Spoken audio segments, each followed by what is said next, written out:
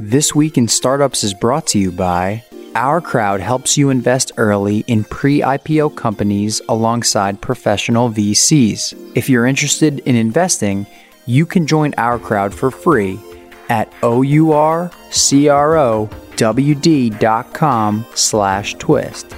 And Fundrise provides access to diversified portfolios of private real estate to all investors with their industry-leading, easy-to-use platform. Sign up today at fundrise.com/twist. That's FUNDRISE.com/twist. Hey everybody, welcome to This Week in Startups. We're going live. I know this is risky, it's crazy, but we're doing Ask Jason again with my boy, Zach Coelius, who is an angel investor who grinds it out just like me every day of his life, finding great companies to invest in. Welcome back to Ask Jason and Zach. Zach, what up? How are you doing? How are you doing here in the final days of the pandemic? You ready to blow the doors off this and get the Roaring 20s started? I am. Yeah. We've got the Roaring 20s are on fire. So hopefully our Roaring 20s will be better than those Roaring 20s and won't end up quite as horrible. Yeah, I cannot wait to get started, to see y'all. We're going to do This Week in Startups Live combined with the All In Podcast Live. So imagine. What? Yes, we're doing. Crazy. It's going to be fucking bonkers. Insane. I am going everywhere. Is that legal? Sure. Dude, in this city, is that legal? They might show up at your door and might cancel me. Here's what we're going to do. The venue I dreamed of going to, the Royal Albert Hall in London. I think it's in London. I want to rent out the Royal Albert Hall and do This Week in Startups, then have a dinner, or maybe This Week in Startups, then have like a cocktail hour reception, and then everybody goes back in the hall for Act 2, this All In Podcast Live, besties all over the place. It's going to be a party, but I want to rent the Royal Albert Hall, where Mark Knopfler did a 6-day residence and broke the doors off of the records there. And I am going to go to London and I am going to stalk Mark Knopfler. I'm joking. I'm not joking at all. Here we go. First question from Jake. Big picture. What is the future of venture capital with all these new syndicates, rolling funds, capital being cheaper than ever? Who is the loser in all of this? Mid-tier firms? And I'm going to add to that. I'm going to punch up your question, Jake. Ooh. Republic doing a $5 million investment in one day. Equity crowdfunding has now raised, where non-accredited investors has gone from 1 million to 5 million. This seems to be a turning point. This just happened. What are your thoughts, Zach, to Jake's question? Who is losing? And then if you want to expand upon what we just saw Sahil do with Gumroad for 5 million on Republic, I'm interested in your thoughts. Yeah, I mean, it's a crazy time to be alive. It's fun. There's so much money sloshing around right now. I mean, and I think the cool thing is that that's just leading to a tremendous amount of innovation. You know, people are trying new ideas, they're doing new stuff, and it comes in all up and down the stack. And it's not just sort of startups, but it's also in venture capital. I mean, if you look at the tired, bored old white guys that have been running VC firms for the last, 30 years, they're finally being forced to up their game, and new entrants are coming in and pushing the throttle and really challenging them, both from the bottom end, the angel list, syndicate, rolling fund area, but also from the top end. The hedge funds are coming down and saying, hey, we can play at this game. So I think it's great. Innovation is good, new entrants. The game is just going to get more exciting. So in terms of losers, to Jake's question, I think it's pretty clear that the existing industrial venture capital complex, the top tier firms, I don't think are impacted at all. In fact, I think they do better because there's more funded companies for them to choose from. Who does lose? I think, Jake, you answered your own question.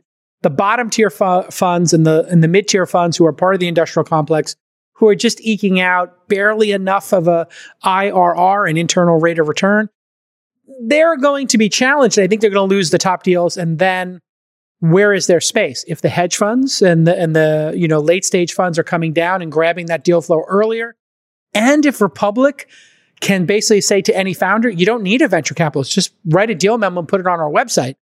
That to me seems highly disruptive. Then there's nobody getting carry on the deal. There is no sponsor. But then the follow-up question is, well, that's a platform. They're not the sponsor of the deal who gets carry. So who is actually shepherding that deal? That does seem to be the weak link in the crowdfunding chain. Am I right, Zach? Yeah, I mean, I think no sponsor.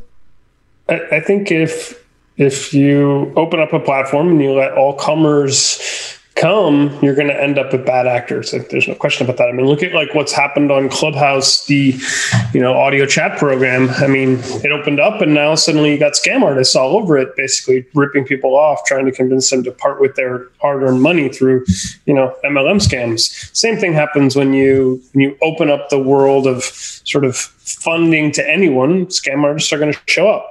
How we get through that and sort through that mess is going to be a process, but it's just like any process. When you open up a new gold rush, a whole bunch of scam artists will be there. Really needs to be, I think this is my advice to the folks who are non-accredited investors, dare I say non-sophisticated yet.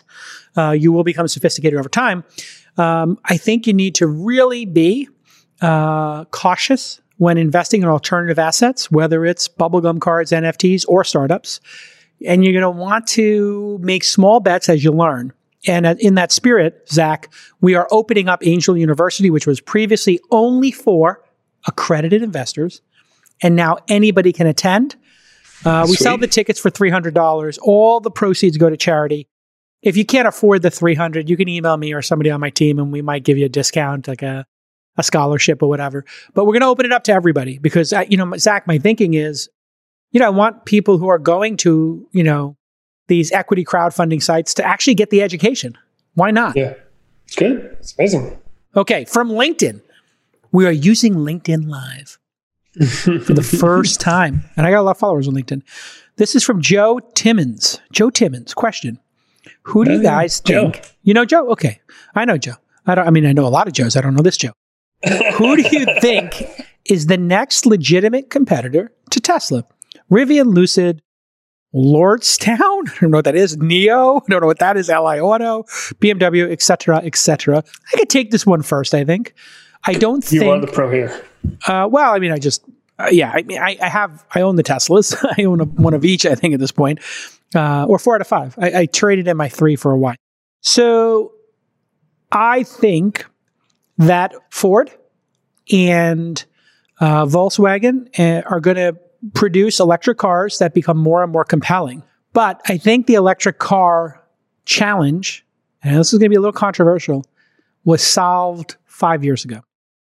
When Tesla started hitting $50,000, $60,000 a car, and they got it to 300-mile range, all of the issues around electric cars were basically solved. Now, I'm sure you're going to say, hey, there needs to be a $20,000 version or a $30,000 version. There is. It's called a used one. And the used ones are starting to hit market. So, and in terms of range, the average American only drives, this is pre-pandemic data, 27 miles a day. So even in the, edge cases of people driving an hour to work and back, even if they're driving, very fast, it's still half of the 300-mile battery range. All the issues in electric cars have been solved. And your question was, the competitor to Tesla on electric cars, I don't think it matters. The new game is electricity writ large for cities like Texas or Sydney, which were having problems with their electrical grids, or all of the incompetent California. Tesla is now an energy company building batteries for cities, batteries for your home, solar panels, and EVs for your driveway. But I believe EVs will be but a portion of their revenue, and that the actual business is energy. And who's close to Tesla on self-driving? Only really 2 or 3 companies. Waymo, I don't know who else is actually really... GM, I guess, with the Cruise. Yeah, sure. Yeah. Okay, yeah, so there's your big 3. Yeah. What do you think? You think there is actually a challenger to Tesla at this point? I don't think there is. Fusion Energy. I agree with you. I think the electrical car problem is less now the car and more of the distribution of the charging stations, the ability to basically manage, that scale that's required to do that. And then the big next game is self-driving. Because the thing is, once you have self-driving, it's like the number of car companies in the world probably shrinks by 70 to 80%, because 90% of our vehicles sit there not moving in any given moment in time. And so, you just don't need so many car companies if People don't need to own cars anymore. When you have automated fleets, the world changes. And that's the other issue here is you are 100% correct, Zach, that car ownership could go away just with Uber and self-driving cars. Both of those were pushing the envelope on people getting out of cars. Obviously, the pandemic created this moment in time when people wanted to be in a bubble separated from people and not be near a ride-sharing driver or whatever, or on public transportation. That all gets reversed after the vaccine, and I think it's going to get reversed very quickly. My understanding was there were tons of American car companies in the 1900s, a big boom. And here's a graph of it. We'll have them throw it up in post. But in the 1900s, there were like 250 new American car companies, and they all consolidated down to the 5 or whatever we have now we had by the 80s. So I think all of these new car companies almost all of them will fail. Fisker is a multi-time failure. We had Nikolo's founder or former founder on the podcast. He's under investigation. That whole thing's a house of cards. And so I think it's a complete disaster. Yikes. I think it's all going to come down, burning down. Yeah. Both of those companies, I believe, will be worth $0.0. That's my personal belief. It's not slander. It's just my educated guess. I can guess that I think they're worth 0. I think it's allowed.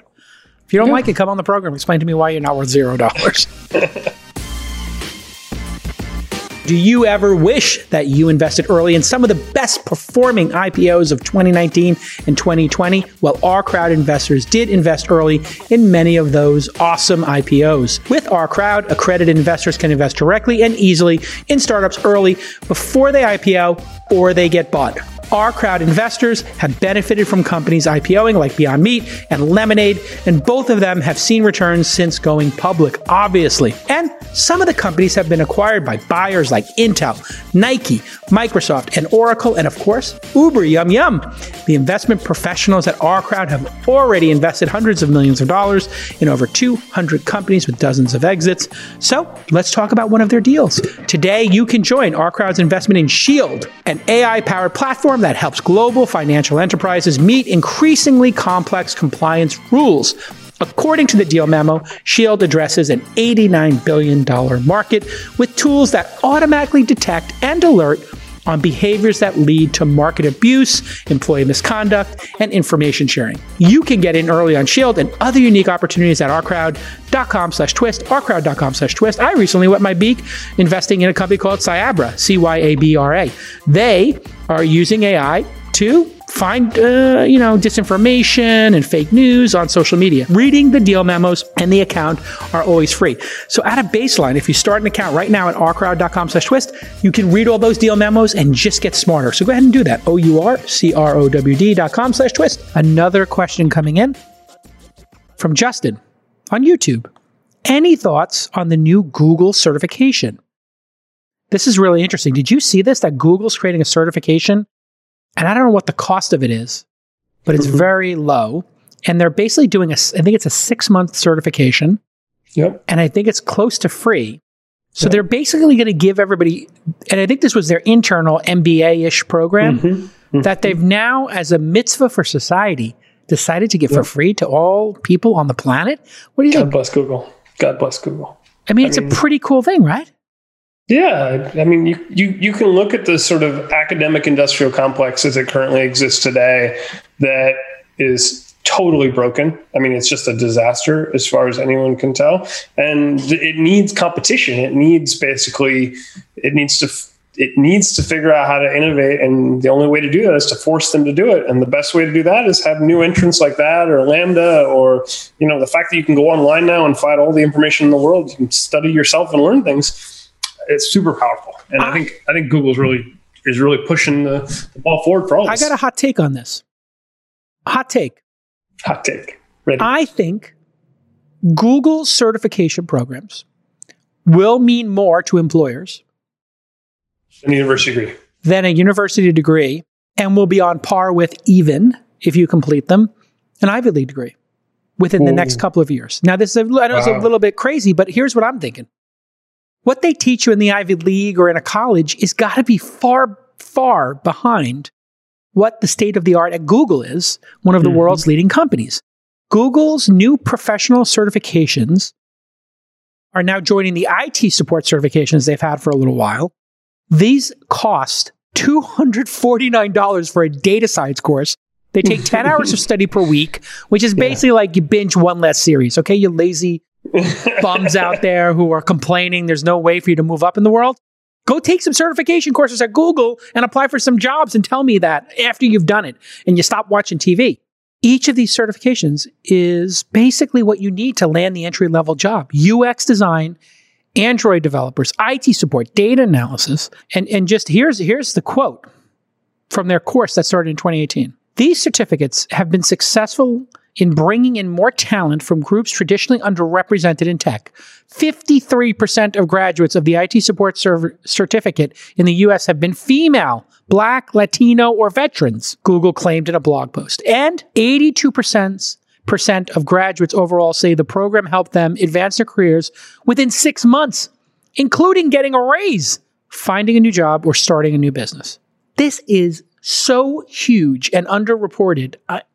This is going to be, I think, one of the great moves by Google to really, really help the world. And you know who the loser is in this is? We want to always look at the losers. Here's the loser. I don't want to say University of Phoenix. I don't want to get sued or something like that. But I think University of Phoenix and these other, online universities that some people felt had maybe too high prices and maybe not enough. Now, I'm telling you right now, University of Phoenix and others who have a varying degree of reviews and who charge, I think, 20 or 30 or 40 times what Google's charging, you're about to get your asses handed to you. Yeah. Because University of Phoenix, when I hear that, I think, really bad, content, and maybe people don't get these great experiences and they overpaid. Yeah. Now, what is an HR person going to think when they see a University of Phoenix IT degree next to a Google one? Which one are you taking? Who are you hiring? It's pretty simple. Is University of Phoenix public? Can I short that company? I think those companies lose. Yeah. And the bottom 1,000 colleges, which are overcharging and running roughshod over people. Okay, let's take another question. Looks like I'm going to go to my Notion page. Shout out Notion. This is from Devin. What are the common mistakes, red flags you see in a startup pitch deck? How could inexperienced founders avoid these mistakes? Zach, this is your wheelhouse. Go ahead. Yeah. Where do I start? There's so many things. I mean, I think the biggest red flag is that they haven't really done any research on how to do a startup deck. And if you go out and you spend a couple hours Googling around, you can learn incredible amount of information. A ton. An S-ton. A stun. Yeah, exactly. A stun.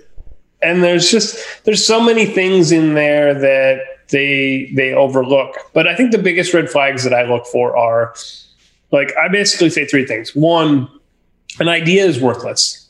A validated idea is priceless.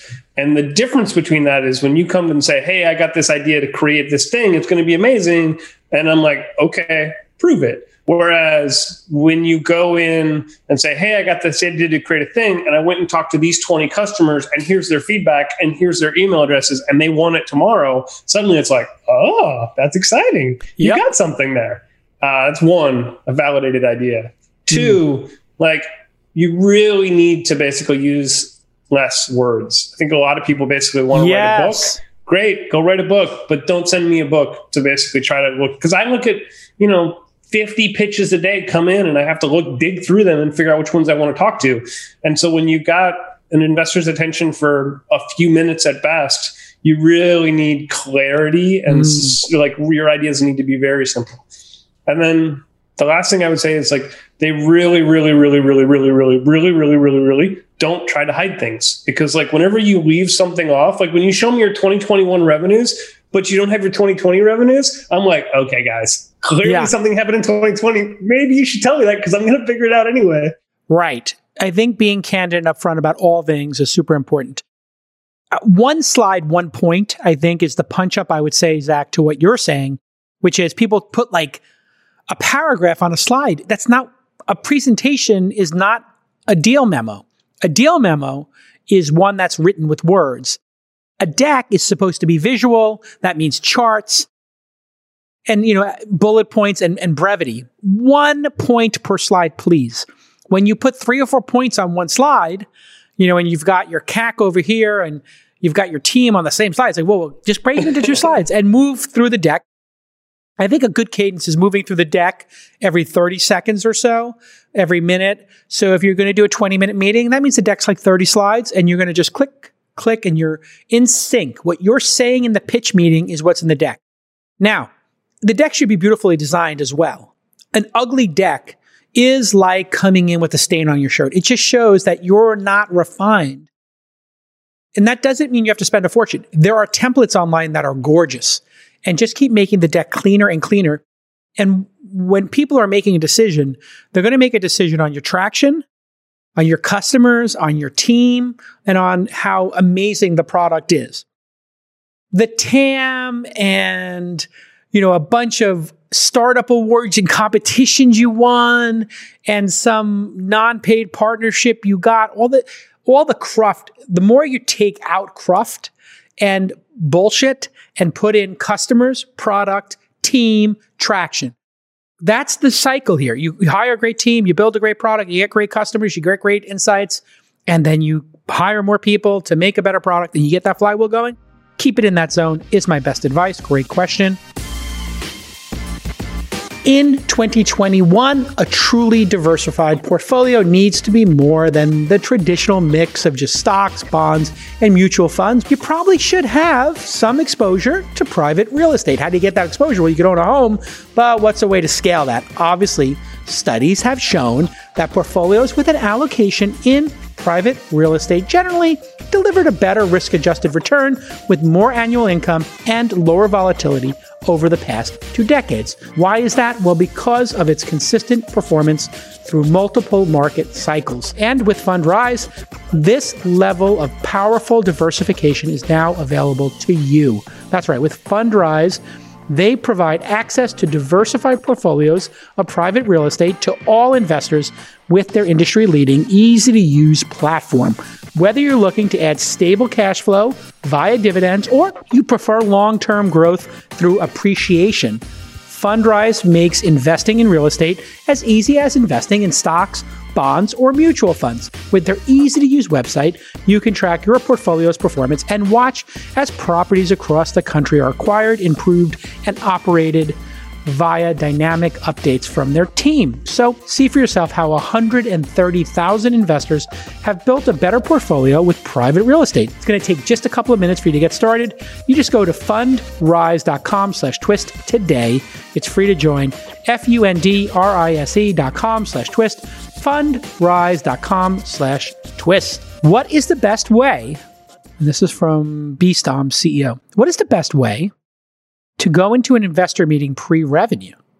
Interesting. You got the investor meeting. So this assumes you have the meeting, but you don't have revenue yet. What's your best approach there, Zach? Yeah. So it's kind of like I just said. I mean, it really comes down to validation. If you don't have something to sell your customers yet, I really want to see customers who desperately want it built. I want to see people who are like, I really want that. Can you please build it for me? I'm happy to pay for it as soon as it's there. Because, for a startup to succeed, you need to be 10x better than either the existing solutions that are out there, or you need to solve a pain that's so painful that they are desperate to have it solved. And in either of those cases, if you can't find somebody who's willing to basically publicly or in an email say, I desperately want this, then you probably aren't going to succeed. Yeah, if you're pre-revenue, but you have a product and some level of product market fit, that's okay. And you got the meeting. So obviously there's something that's intriguing. I would say you got the meeting. It's intriguing. Talk about the usage patterns of your top 20% of customers. In other words, assume the looky-loos and the drive-by users are just that. They're not important. They're going to churn. So you say to the investors, when you're in the meeting, yeah, we have 100 people using the product every day. If you take out the people who use it once a month or twice a month, and we look at just the top 20% of the users, these are our ideal customer profile. And what we see with them is that they are using the product 14 times a day. And this would be the equivalent of, in the Clubhouse example, saying, okay, they've got 14 million downloads. Tell me about the top 500,000 people using the product. So not even 5%. We're talking about low single digits. Just tell me about the top 3% of users. Oh, they're in the app 4 hours a day. Okay. Now what you have to ask yourself is, out of the 14 million, if they got to 1.4 billion downloads, like a YouTube or a Chrome or a Facebook, if you imagine that world, and you imagine the 14 million people who make up the top 1%, or let's times it by 10, the top 140 million. What do those 140 million look like? What I just described is Twitter. Yep. Twitter has a very small number of users who are addicted to the product, like Zach and I are, to a level that is absolutely unhealthy for anybody involved. I mean, celebrities are so addicted to this thing that they get themselves canceled. This dummy from The Mandalorian, who's one of my favorite goddamn characters, couldn't shut up enough to stay in a Star Wars series when they were going to make her own spin-off show. Did you hear about that, Zach? I did. I mean, how dumb are you people? You picked tweeting, which you don't get paid for, over being an anchor character that Disney was going to build a series around you. And now you're working for Ben Shapiro in some Fakaka movie? Dummy. Yeah. So dumb. It's unfortunate. Oh, so dumb people. I mean... Feel sad. I mean, it's really crazy. And you know what? This also happened with Snapchat. My understanding is when a friend of mine invested in Snapchat, he said, when you look at the top 20% of Snapchat users, they were in the app every couple of hours, literally all day long, because it was the first social network that really had messaging at the core of it, and it just did wonderful. Okay, here's another question. This one's from YouTube. I'm from Belgium, working on an app. I hear a lot that it's easier to make apps succeed in the US. How much truth is in this statement and why? It's the first time I'm hearing of it. Zach, you ever heard this before? I mean, I think it's the nature of a lot of startup wisdom is that people say something 5 years ago and then they still think it's true, even if it's totally not true anymore. Yes. So yes, this is an example of that.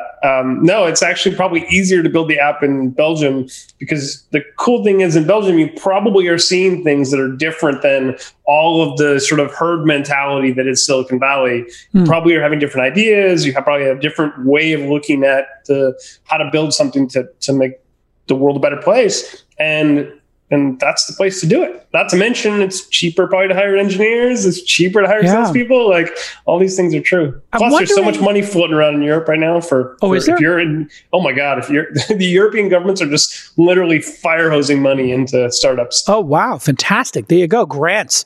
I mean, this is why Europe, all due respect, has some weak startups because the government's funding them.